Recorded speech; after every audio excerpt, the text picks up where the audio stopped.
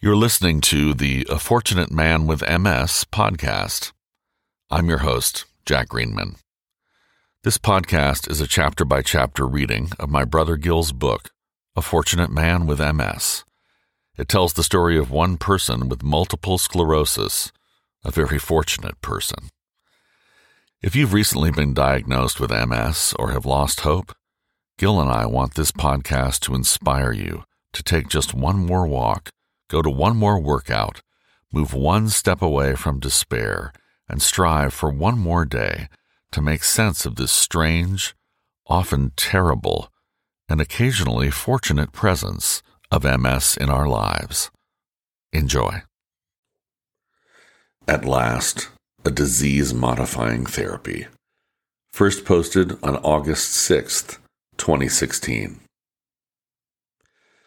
I'm looking at 3 doors. I venture through one, and 3 more appear.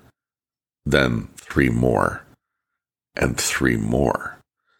The light is dim. The doors are white like lab coats. Nothing but white doors. And then the ticking starts. Tick, tick, tick. I can't get it out of my head now. This clock, ticking. Doors opening and closing. My anxiety builds. I'm frantic. I am afraid. Then I wake up. But this is no dream.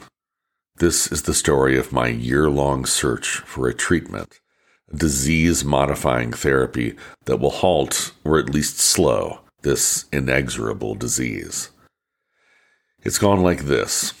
First, discover last summer new lesions on my frontal lobe while taking the drug Tecfidera. Then wait half the year to go back on Tysabri, the powerful drug that had worked for me before. Next, learn that Tysabri has a 1 in 76 chance of killing me. Decide on rituximab, only to find that insurance won't cover it because it has no formal indication for MS. All the while, my body is failing, and the clock is ticking. I am, and have been, wide open to this disease for almost a year. But behind another door are the promising new stem cell trials. Doctors are actually using the word cure relating to these. But not for me. My neurologist carefully explained that all of the experience from the successful U.S. and Canadian studies points to one conclusion for patients with my presentation.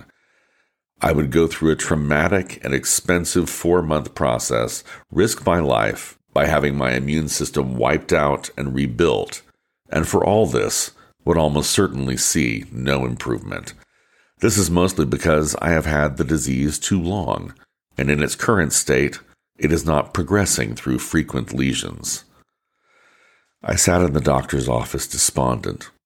They had never seen me so down, prompting the OT to remind me that many people enjoy very fulfilling lives in wheelchairs, and urging me to schedule a PT appointment to consider more options for a chair that I could use inside the house. Ashamed, I said I would go, though it was the last thing I wanted to face right now. Later, the neurologist texted me that she had forgotten to mention another less drastic method with stem cells being done in Chicago. I read the article, and here is what it had to say about the likes of me, those who have secondary progressive MS, and for more than 10 years. No stem cells for me under current protocols.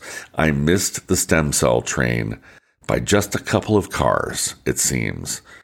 Adding insult to injury, things were beginning to look like I would have to wait maybe as much as a year for a new drug to guard against further attacks.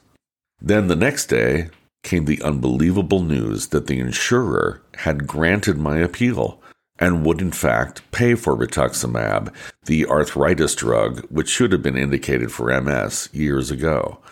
Like Tysabri, it should protect against new lesions, like the ones I learned of last summer. It also may have beneficial effects by calming inflammation.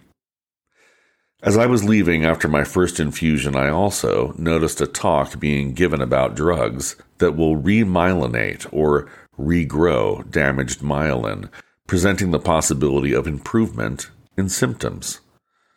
Onward to 6-hour-long rituximab infusions, 2 done for now, 2 more in 6 months. With a disease-modifying therapy and a dash of long-term hope for improvement, I'll take it.